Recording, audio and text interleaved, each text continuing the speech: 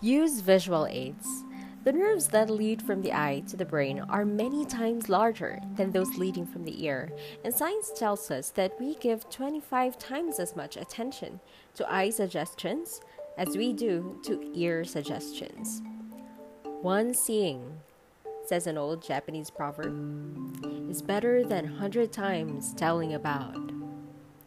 So, if you wish to be clear, picture your points, visualize your ideas.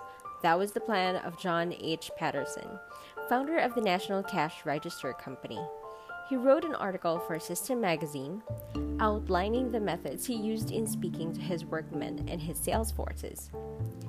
I hold that one cannot rely on speech alone to make himself understood or to gain and hold attention. A dramatic supplement is needed. It is better to supplement whenever possible with pictures which show the right and the wrong way. Diagrams are more convincing than mere words, and pictures are more convincing than diagrams. The ideal presentation of a subject is one in which every subdivision is pictured and in which the words are used only to connect them. I early found that, in dealing with men, a picture was worth more than anything I could say. If you use a chart or diagram, be sure it is large enough to see, and don't overdo a good thing. A long succession of charts is usually boring. If you make the diagram as you go along, be careful to sketch roughly and swiftly on the blackboard or flip chart. Listeners are not interested in great artwork. Use abbreviations, write largely and legibly. Keep talking as you draw or write, and keep turning back to your audience. When you use exhibits, follow these suggestions and you will be assured of the rapt attention of your audience. Number 1. Keep the exhibit out of sight until you are ready to use it. Number 2. Use exhibits large enough to be seen from the very last row. Certainly, your audience can't learn from any exhibit unless they see it. Number 3. Never pass an exhibit around among your listeners while you are speaking. Why invite competition? Number 4. When you show an exhibit, hold it up where your listeners can see it. Number 5. One exhibit that moves is worth 10 that don't. Demonstrate if practicable. Number 6. Don't stare at the exhibit as you talk. You are trying to communicate with the audience, not with the exhibit. Number 7. When you have finished with the exhibit, get it out of sight if practicable. 8. If the exhibit you are going to use lends itself to mystery treatment, have it placed on a table which will be at your side as you speak. Have it covered. As you talk, make references to it that will arouse curiosity, but don't doubt what it is. Then, when you are ready to unveil it, you have aroused curiosity, suspense, and real interest. Visual materials are becoming more and more prominent as devices to promote clarity.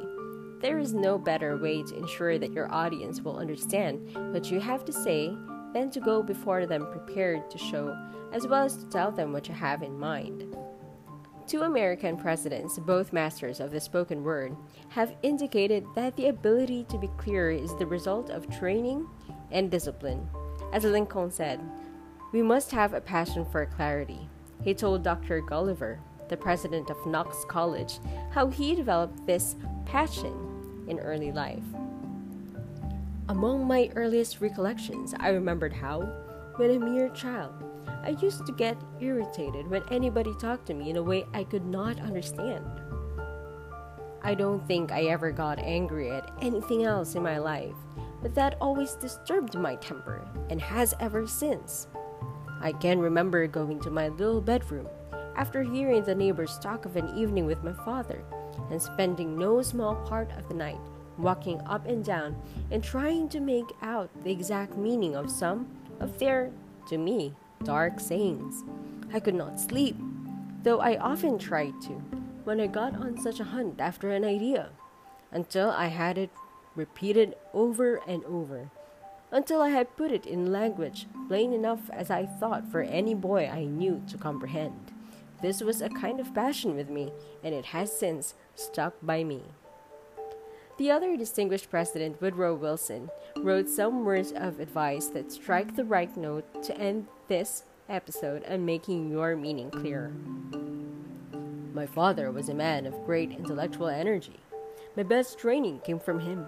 He was intolerant of vagueness, and from the time I began to write until his death in 1903, when he was 81 years old, I carried everything I wrote to him. He would make me read it aloud, which was always painful to me. Every now and then he would stop me. "What do you mean by that?" I would tell him, and of course, in doing so would express myself more simply than I had on paper. "Why didn't you say so?" He would go on. "Don't shoot at your meaning with birdshot and hit the whole countryside. Shoot with a rifle at the thing you have to say."